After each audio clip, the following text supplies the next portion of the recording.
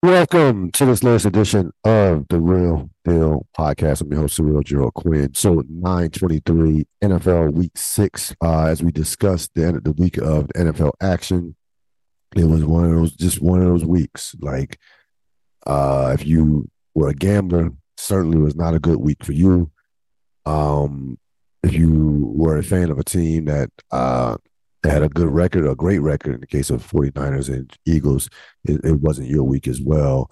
We're going to begin, though, with, as always, themes, any given Sunday. And that definitely played out this week as we had two big upsets and a near big upset on Monday night, excuse me, on Sunday night. So it was one of those Sundays where things were kind of a little upside down, and a lot of defense in this week. During this week, there were a number of games played in the teens, not outside of the Dolphins. Nobody scored. Nobody scored basically outside of the Dolphins, for the most part. So, I think we gotta realize with the NFL, and because it's only 17 games, and it's easy for me to say I don't play in the NFL. I don't have to deal with that physical torture that these guys go through week in and week out. But in other sports, we look at some periods where, especially basketball and baseball, especially with the NBA, where a team will lose, even a good championship team will lose three out of five, three out of four out, six go a stretch where they're 500. And you look on the counter and it's like January and February. You say to yourself, oh, that makes perfect sense. This is it's kind of like that period of we're not quite ready for playoffs yet. And it's a period in the season where boredom can set in, especially if you're a team that's championship caliber and you're thinking about the playoffs and you're thinking those sports are the NBA more so than any other sport, just about as a postseason driven sport. So it's understandable from that standpoint of a team struggling in the middle of the season and with so many games, 82 games in the NBA. Football, we don't think about that, but there is a dead period in football. Um, I would say mid to late October can be that period, that mid to late October, because the honeymoon is over. September is the month, and I said this. September is like the preseason, and teams get off to quick starts at times, or the weather hasn't shifted yet, and guys are still trying to figure out. Teams are still trying to figure out their identities. By October, you should know who you are, and even with that being said, there is a period of fatigue that sets in uh, mid to late October, where you start seeing some just crazy results or some shit that just doesn't make sense. This is one of these weeks. I'm not gonna say this is not the wildest week we've ever seen in professional in recent NFL history. Like we've seen crazier, we've seen more upsets, but this I think we could be headed for the next couple Sundays, at least till we get to November, or maybe until we get to Thanksgiving, possibly, or a stretch of weeks where it could be some unpredictable results. Remember, the gap between the good and great teams is not that good. It's not that big. There's no dominant team in the league right now. Now, I'm not going to say that the football. I heard a lot of this after this weekend that is wide open. It's not wide open. Let's not. There's not going to be a surprise Super Bowl winner this year. Team that wins the Super Bowl will be a team that you could have said at the beginning of the season could be a Super Bowl winner. You won't be surprised, shocked. So there's not that. When you say wide open, let's calm down with that. There are about 5 or 6 teams possibly that could win the Super Bowl. Maybe if maybe even less than that. But let's say 5 to 6 offhand, just for the sake of argument. So I chalk it up to some fatigue, mid-season fatigue. I'm not even say boredom because you can't get bored in an only 17 game season, but some fatigue, some injuries, and things of that nature. And just some of it just it's just from saying just no dominant team. There's no team that has separated themselves from the rest of the pack. That's all there is to it. Or teams that separate themselves to that extent. All the thoughts. The Bills survive a scare. Um, so the Bills take out the Giants 14-9. Was by far the best performance the Giants have had all season. By far, it's not even close. The Giant defense came to play. They were able to run the ball. Tyrod Taylor, I thought, did everything but manage the clock. But manage the clock at the end of the first half, which cost the Giants dearly because they would have been in position for a game-winning field goal that during that last drive. But I can't ask for anything more out of Tyrod Taylor. He's Tyrod Taylor. Like, you're talking about a veteran backup quarterback, a solid veteran backup quarterback, but he had no turnovers and he made some plays. And again, I don't have the highest expectations for Tyrod Taylor.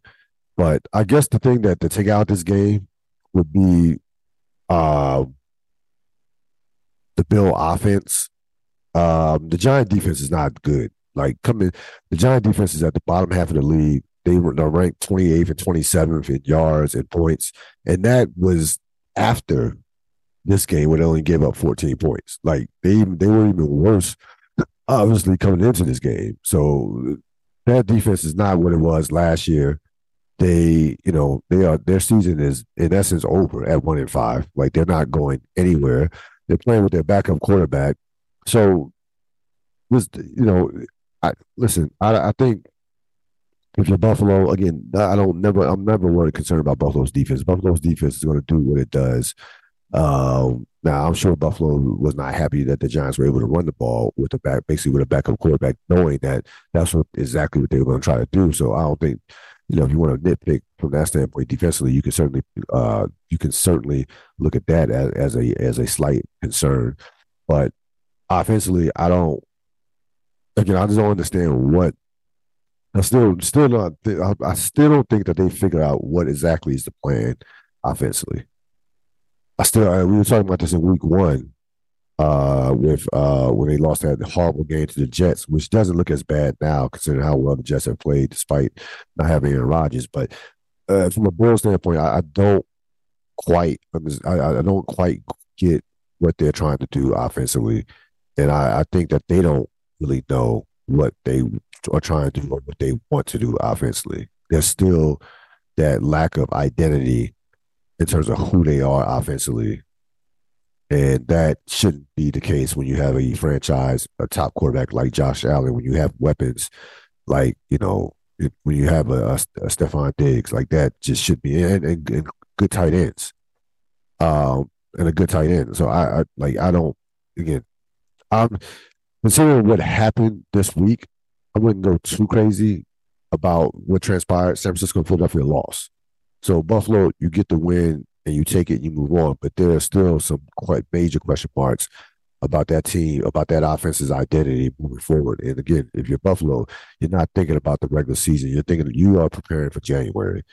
It's Super Bowl or bust. It's just that simple. Anything less than a Super Bowl appearance is a major disappointment. That's where Buffalo is at right now. They've been in the conference championship. They've been in the playoffs every year. They've won division, or they've owned that division. So it's not like getting in the playoffs and winning a game and getting bounced. That's a horrible season. Even going to the AFC championship would be unacceptable without a Super Bowl appearance. So that's where they're at right now. But again, that offense should not look that bad at home against a Giant team that they are who they are as far as their record. They're a 1-5 football team. They are just a bad that's been beat up, and again was playing without their starting quarterback. But I give the Giants credit. They fought.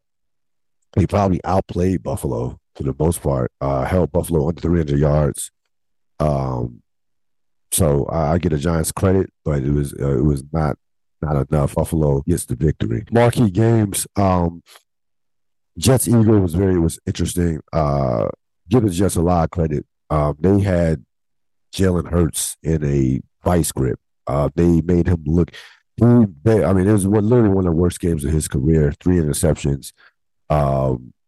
Mind you, they're playing again with Zach Wilson, who hasn't been terrible at quarterback, but he's still Zach Wilson. They were missing their 2 starting cornerbacks, including the guy who I think is the best in the game right now, Sauce Gardner, who's an All-Pro. And I think if you're Eagles, look at the play calling: 22 runs, 45 passes. Like that's just inexcusable. The Jets, even without their cornerbacks, the Eagles' bread and butter is running the football.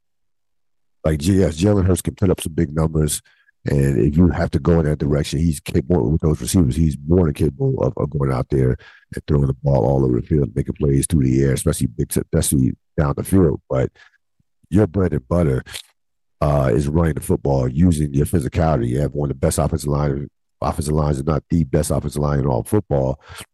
And I did get the play calling at all.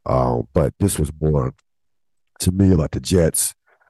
You, I will get we'll speak more about the Jets later on, but just a great victory for the Jets. They improved now to 3-3. Um, you take out Mahomes, Hurts. They've taken on some quarterbacks like Mahomes, Hurts, Josh Allen, and to be 3-3, Dak Prescott. To be 3-3 with the going through the gauntlet of quarterbacks and the schedule, it's pretty phenomenal. Again, we'll talk more about them later in the podcast. Some other games you had. We'll get to some other marquee game that you had to talk of Cincinnati taking out Seattle 17-14. This was a game Cincinnati completely won with their defense. Obviously, Burrow's not healthy. We know this. Seattle had been great on the road, by the way. Prior to this game, I think they had won like 16 of 20 games on the road on the Eastern time zone. This was a just knockdown, drag out type game. It really was indicative of how the day went in the NFL. Cincinnati, they they're doing it again. Like they start out, with 0-3.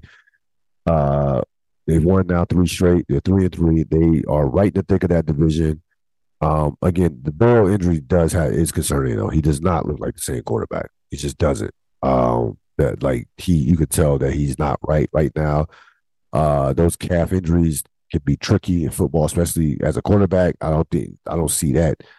Like, I don't see him being ever 100% over the course for the rest of the season because that's an injury that just doesn't heal fast. And they're going to have to nurse their way. They're going to have to defend. They're going to rely heavily on their defense and their running game. Burrow is not going to be able to carry them, especially in that division. But give them a lot of credit. They are 3-3. Very winnable game for Seattle, but just too many mistakes.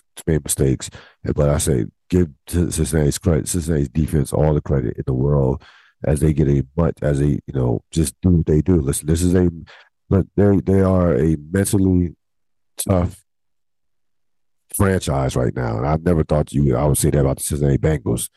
But you have a quarterback where you have coaches that who are excellent in terms of game planning, especially defensively, and they built this culture of winning and believing that hey, our season's never over. We've been down before. We had struggled early and bounced back. That goes a long way in a long season, in a 17-game season. So I give them a lot of credit for gutting that victory out. Like I said, they are every team in that division has won 3 games. So with Pittsburgh, Baltimore, and themselves, and also Cleveland. So that division is going to be fun to watch over the course of the season. And speaking of Cleveland, in the game of the week, Cleveland just mauled San Francisco defensively, 19-17, and still almost could have easily lost the game if the guy doesn't miss a field goal, a 41-yard field goal. But this was a defensive clinic for Cleveland. They absolutely just did whatever they wanted to against Brock Purdy. Purdy had been playing as well as a quarterback and played up to this point, but they had him running for his life in essence for the majority of the game. They were like the Jet defense was on Jalen Hurts. It was very similar with Cleveland's defense being on Brock Purdy. And listen, Cleveland after that embarrassing show against Baltimore, as far at home, the defense stood up. The defense stood up against an offense that had been putting up 30-point games left and right against a quarterback that had never lost a regular season game. So they snapped his. I think he had started out his career at 10-0 or 11-0, and they had a 15 game. San Francisco prior to this game had a 15 game regular season winning streak that was snapped. So, um, listen, Cleveland has a bunch of talent on defense. They got, like I said, I never like thought that they couldn't play defense, but I was not going to put them up there as this all time great single season defense that people were ready to anoint them. But they are a excellent, they are a top, legit top tier defensive football team. Don't get that mistaken. They can play defense with anybody. Myles Garrett, we know what Myles Garrett brings, and they actually upgrade the talent over the course of the offseason. So they are capable of having performances like this against a team that many thought coming into the game was the best team in football, including myself included, and thought that it was the Super Bowl favorites. And again, I don't go listen. My thing with San Francisco, I don't care about this loss. They wasn't going to go undefeated. Nobody was going to go undefeated. We understand that. Don't care about the loss, but it's just. But McCaffrey, Debo Samuels, and Trent Williams. Those are three. Those are their three best players. Like if I'm ranking their three best players, Trent Williams, McCaffrey, and Debo Samuels. Not only are three their best, but three are the four most important players on that team. Those are three guys that all have to be healthy. They can't afford to have any of those guys not healthy for them to go to the Super Bowl. Let them forget about winning to go to the Super Bowl. They can't none of those guys could be hurt.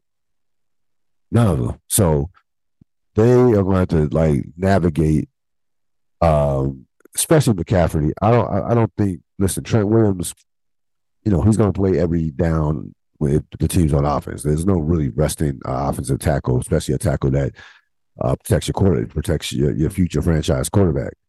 But Debo is going to play. Debo is going to be Debo as far as he's tough as nails, one of the most physical receivers in the league. But the McCaffrey thing would kind of make me nervous if I was a San Francisco fan, because as a guy who has a injury history, he's missed as many games as he's played. So you have to handle him with kid gloves. It's all there to it. And like I said, when he's been on the field, he has been dynamic. He's played up on an MVP caliber level this year. So they're going to find a way to really lighten his load. You remember, you are preserving him for January. It's not about October. It's not about November. I would be even willing to sacrifice home field advantage if I could, for him to be healthy. You can win anywhere. Your defense travels, your offensive line. You can win. You won playoff road games at Green Bay, okay, at Dallas. So it's not even about that. About the home field. Sure, you like home field.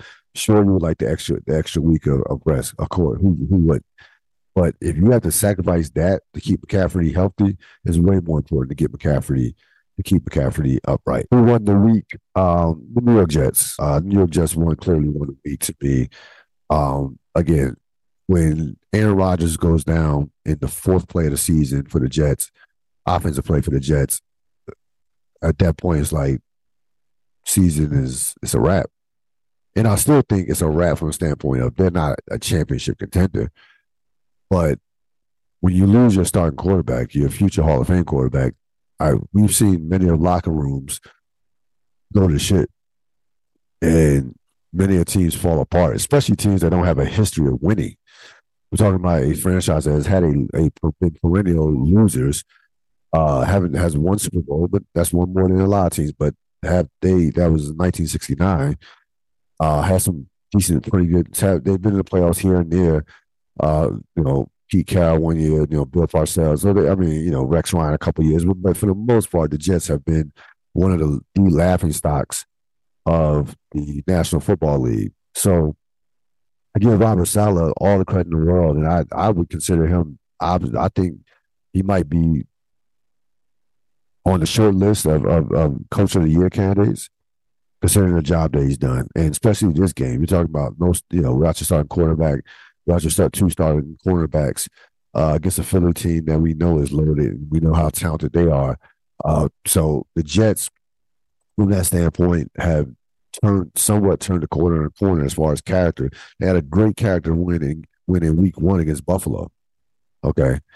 So they're gonna be around. Like they're gonna be in the playoff mix. They're not a threat in the playoffs. We understand that. That you can't hide your quarterback only so much. Not definitely not in the playoffs.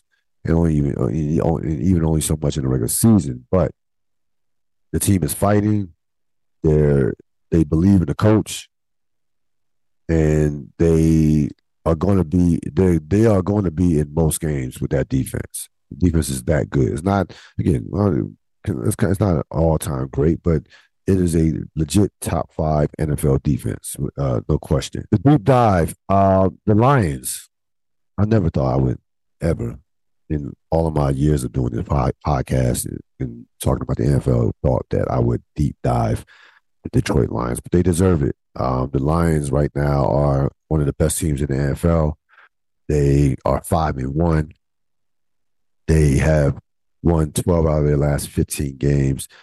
And that's not a short sample, okay? That's almost a year's worth of football that we've got to see out of the Detroit Lions going back to last season. They rank top 10 in both offense and defense in points allowed and also yardage. So they are very much balanced, a balanced football team. Jared Goff, you can say all you want about him. He has played in the Super Bowl before as a starting NFL quarterback. And he went through some shit, got traded. Had a team told him you weren't good enough, and they won the Super Bowl with Matthew Stafford. But he played extremely well. And again, listen, they're going to make the playoffs. We understand. We know this. Injuries withstanding, they're going to make the playoffs. They're going to absolutely run away with that division. They are so by far the best team in that division. It's not funny. And I was looking at their schedule. They have a legit chance to win 12 to 13 games. That is on the table. They will be in the conversation for best record in the conference in the AFC. They will absolutely be in that mix because the schedule is just not hard with that division. The toughest team they play for the rest of the remainder of the season will have 11 games left. The toughest team they play for the remainder of the season is the toughest game on paper is at Baltimore, which is this week. That is literally their toughest game remaining. That division is dreadful. I mean, you're talking about still multiple games against Minnesota and Chicago. So listen, the Lions have been perennial losers. Like the Jets have, the Lions have been even worse. Like at least the Jets have a Super Bowl. The Lions have never been to a Super Bowl. Nobody cares about those NFL championships from the 50s and 30s. And they, it's hard to overlook a culture of losing. But that right now, what I'm seeing is a team that could be a surprise. If they made the NFC Championship, would I be shocked? No. They could be a surprise visitor in the NFC Championship. Now, would they beat either Philadelphia or San Francisco? No, of course not. But it's not far-fetched to say that the Detroit Lions will not only will make the playoffs, but could also win a playoff game, if not 2 playoff games, depending on where they're seated. Excellent offensive line. Like I said, they have an excellent offensive line. They run the football. They have a coach that doesn't play conservatively, takes chances. I still gotta see more. Like I still have to see more from a standpoint of I got to see it in the playoffs with their franchise because they have such a history of losing, and this particular iteration of their team has no real playoff experience as a team. So we'll see how it plays out, but they definitely deserve to be mentioned amongst. Once you get past San Francisco and Philadelphia, they're the third best team in the conference. I'll be behind those 2 teams. They have separated themselves from everyone else outside of San Francisco and Philadelphia. Stock up, stock down, stock up. CJ Stroud, very few rookie quarterbacks come in and have any success in the NFL. It is extremely rare.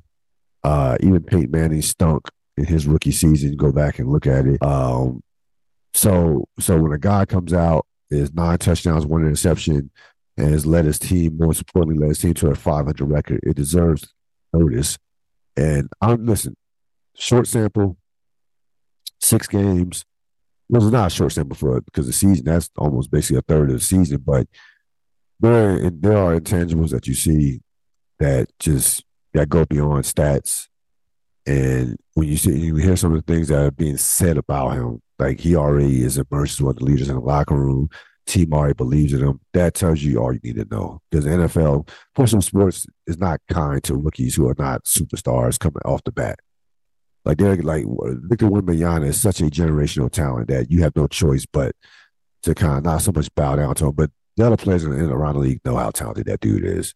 They know, like they're not, it's just it stands out.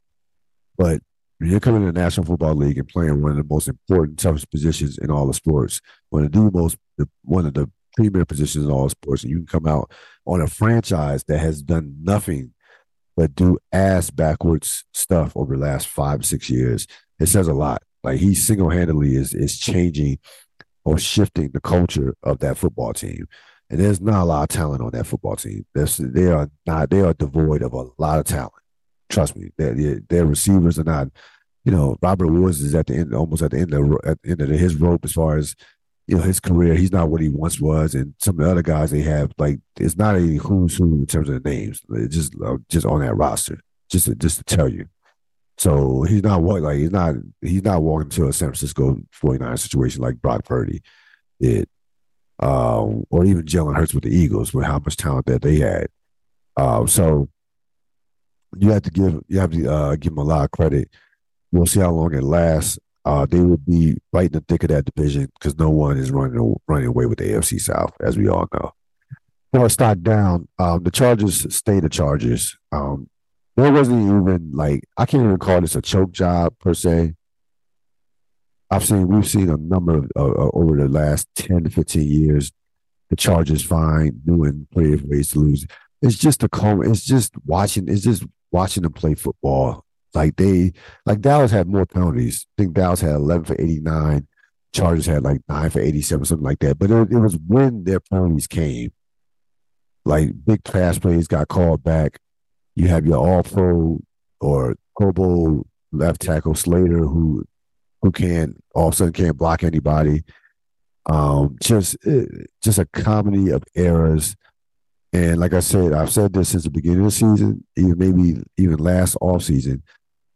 The clock is ticking on Brandon Staley. It really is.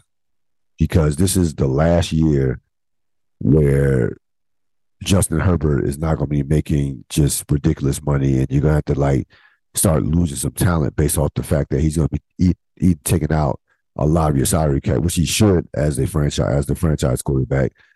And Justin Herbert, for all the talent that he has is he where he should be right now? All things considered, considering some of the weapons they have, considering how good their offensive line is. Brandon Staley would have been gone after last year if it was my team. After what happened in the playoffs, what happened in that game last year against Jacksonville, that would have been enough to been like, nah, it's a wrap. But he gets another chance, and like I said, if that team doesn't not only make the playoffs, but doesn't at least make it to win a game and make it to the divisional, you can't justify Brandon Staley keeping his job. But the Chargers stay the Chargers. They find ways to lose. That game was right on the platter for them to win, but they could not get it done. And they never do.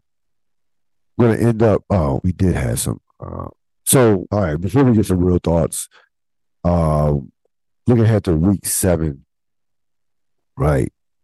There's some big matchups in week 7. 2, I think, excellent games. 1 great game. Miami, Philadelphia should be very interesting. Both those offenses are very good. The Miami offense is just dynamic. Philadelphia, we'll see how Miami can match up with it. We'll get another test of another team that is a physical smash mouth team that likes to punch you in the mouth. We'll see how they didn't respond well against Buffalo. We'll see how they respond on the road against Philadelphia. And Detroit, Baltimore. Detroit goes to Baltimore. So we can see Detroit against Baltimore and Lamar Jackson. And this is, like I said, this would be on paper their toughest, their toughest game. So those are two very good games to stay to be looking forward to in a week 7. Again, we have not gotten to that stage where we're going to see 4 or 5 excellent games. It's still, so gotta be patient. They're, we will. They're coming. They're coming. It's coming. November. Once November hits, then you will start to see some of those big time games. So we're still, the pickings are still kind of slim as far as great games goes over the course of the week, especially with the primetime games. But we'll be, you know, we'll be out. We'll be in the clear soon in a couple of weeks. But again, the Miami, hopefully, it lives up to the billing because a couple of these Sunday night games have not that have been built up as to be great games. But Miami Philadelphia should be fascinating to say the least.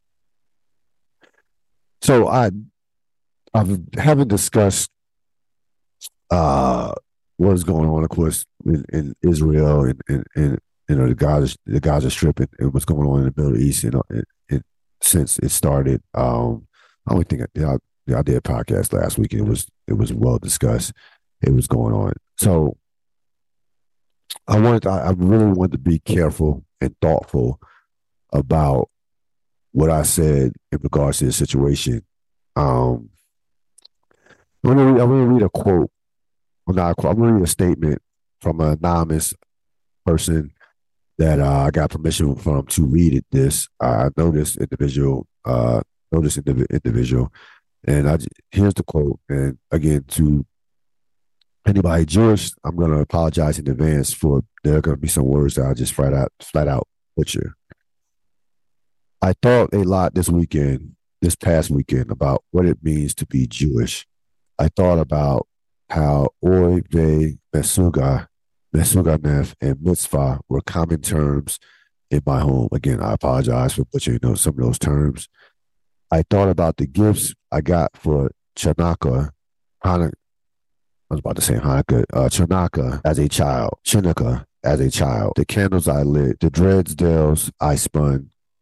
I thought about the books I read about the Holocaust, the fear I felt as a Jew. I thought about the Exodus, the story of Jews escaping slavery in Egypt. I thought about the story of my grandfather writing his cousin during the Holocaust, a Jew in Poland, and how the letters stopped one day, how my grandfather never heard from his cousin again.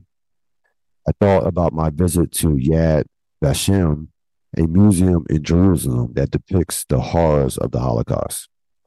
I thought about the last exhibit in that museum. I walked through a trail in complete darkness, and I saw names of children who were killed in the Holocaust light up on the walls around me. I walked out of that exhibit sobbing. The pain, the anger, and sadness I felt in that moment was overwhelming. I felt proud to be a part of a people who had overcome. But more than anything, through all of these thoughts, I thought about how Palestinians live in the world's largest open air prison, how Israel controls their electricity, their water, and their food.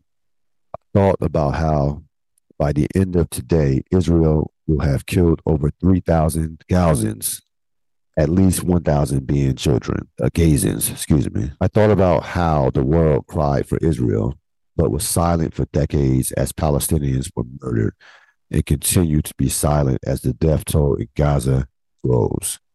As Jews, we have a duty to make sure that no one is ever murdered or killed because of what they believe, what they look like, or where they are born, to make sure that what happened to us happens to no one else.